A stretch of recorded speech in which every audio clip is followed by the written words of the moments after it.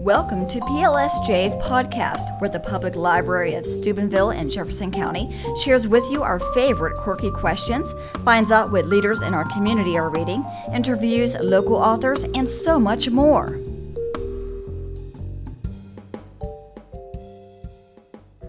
Hello, hi. Welcome to another episode of Technically Speaking.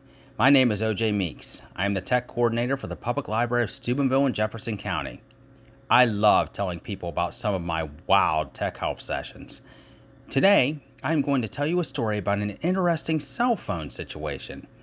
What I am about to tell you is 100% true. As always, as a precaution, I changed the names and some other information that might divulge the identity of the wonderful people in my stories. Okay, let's get started. One day at the library, I answered a call from a lady that wanted to schedule a tech help session. She seemed to be a very nice lady, just a little odd. To protect her identity, I will call her Lucy Lasagna. Lucy Lasagna had the most beautiful New Zealand accent. As Lucy Lasagna was explaining over the phone what her tech problem was, she suddenly emitted this loud, ear-piercing sound.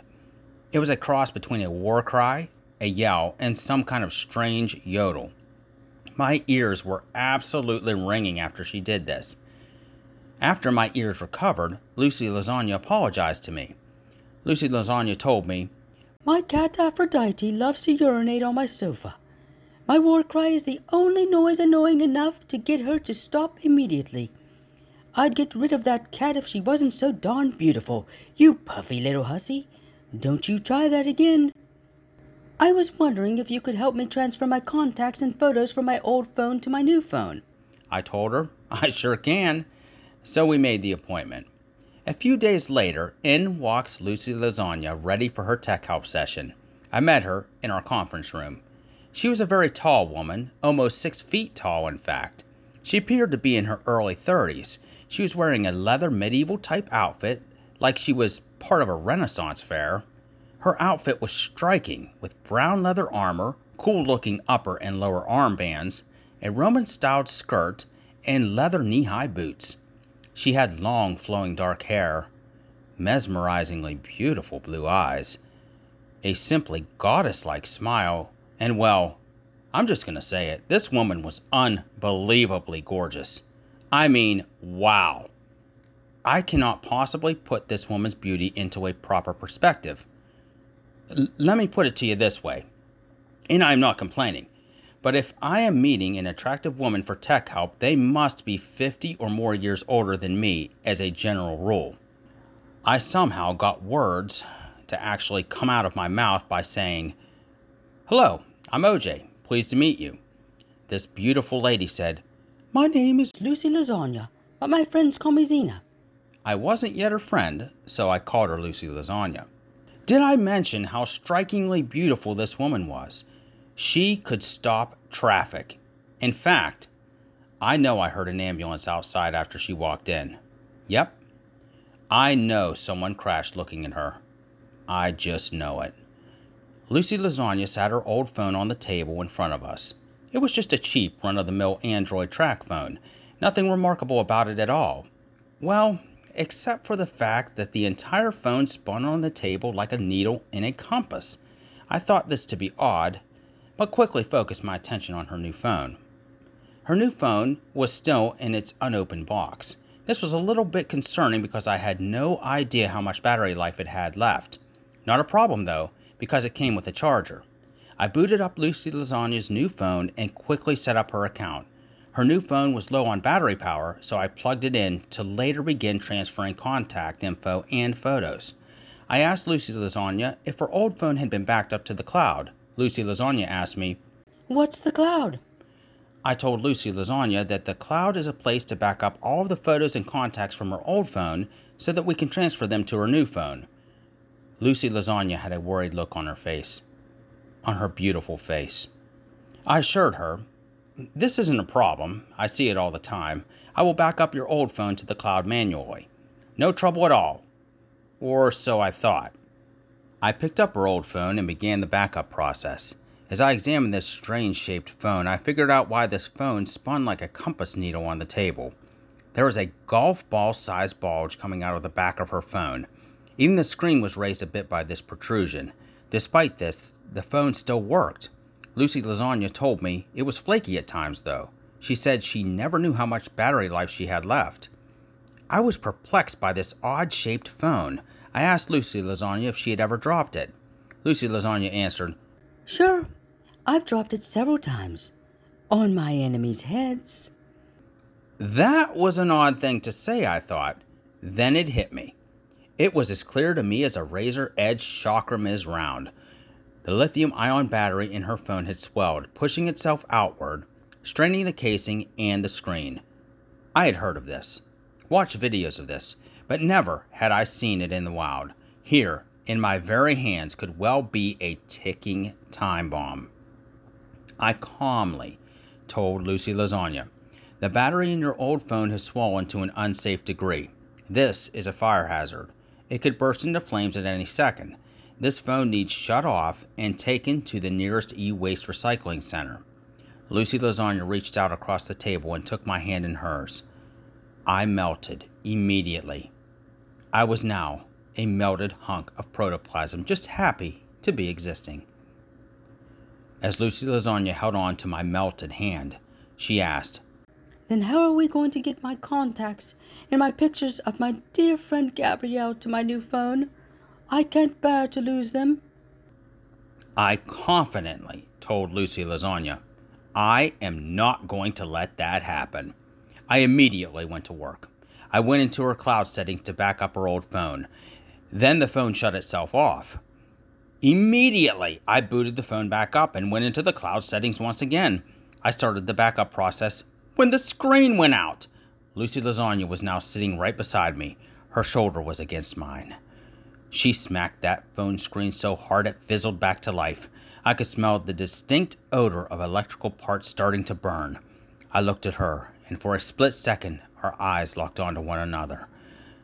I didn't care that this phone could explode, sending me soaring in pieces to Mount Olympus at any second. Gabrielle must be saved. The phone's battery life was 85%.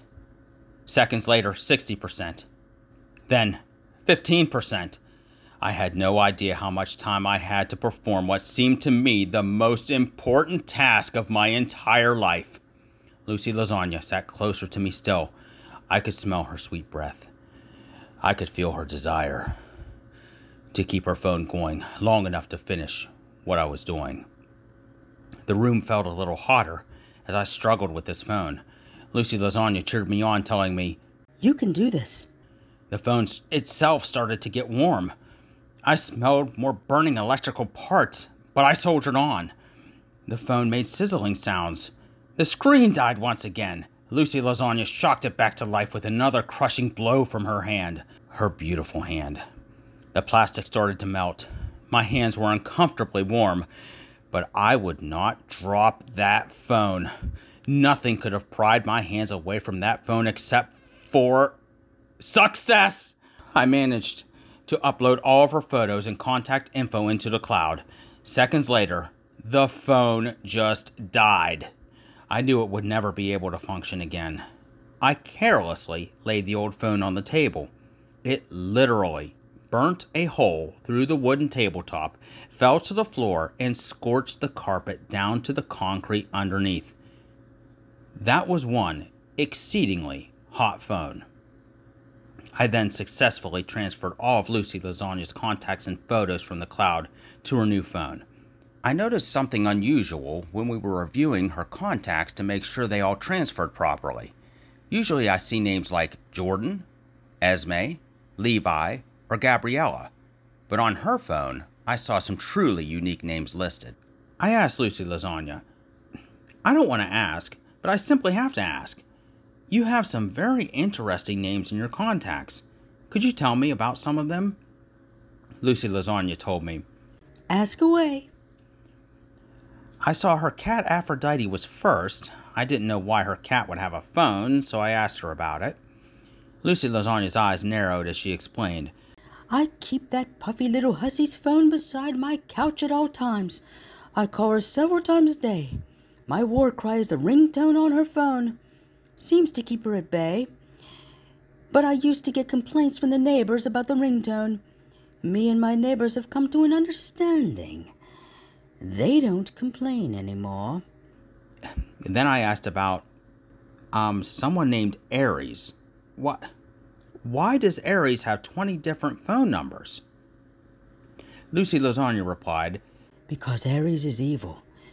He always changes his numbers so he can try to get me to do something bad. I never fall for it, though. All right, I said. Who on earth is Autolycus?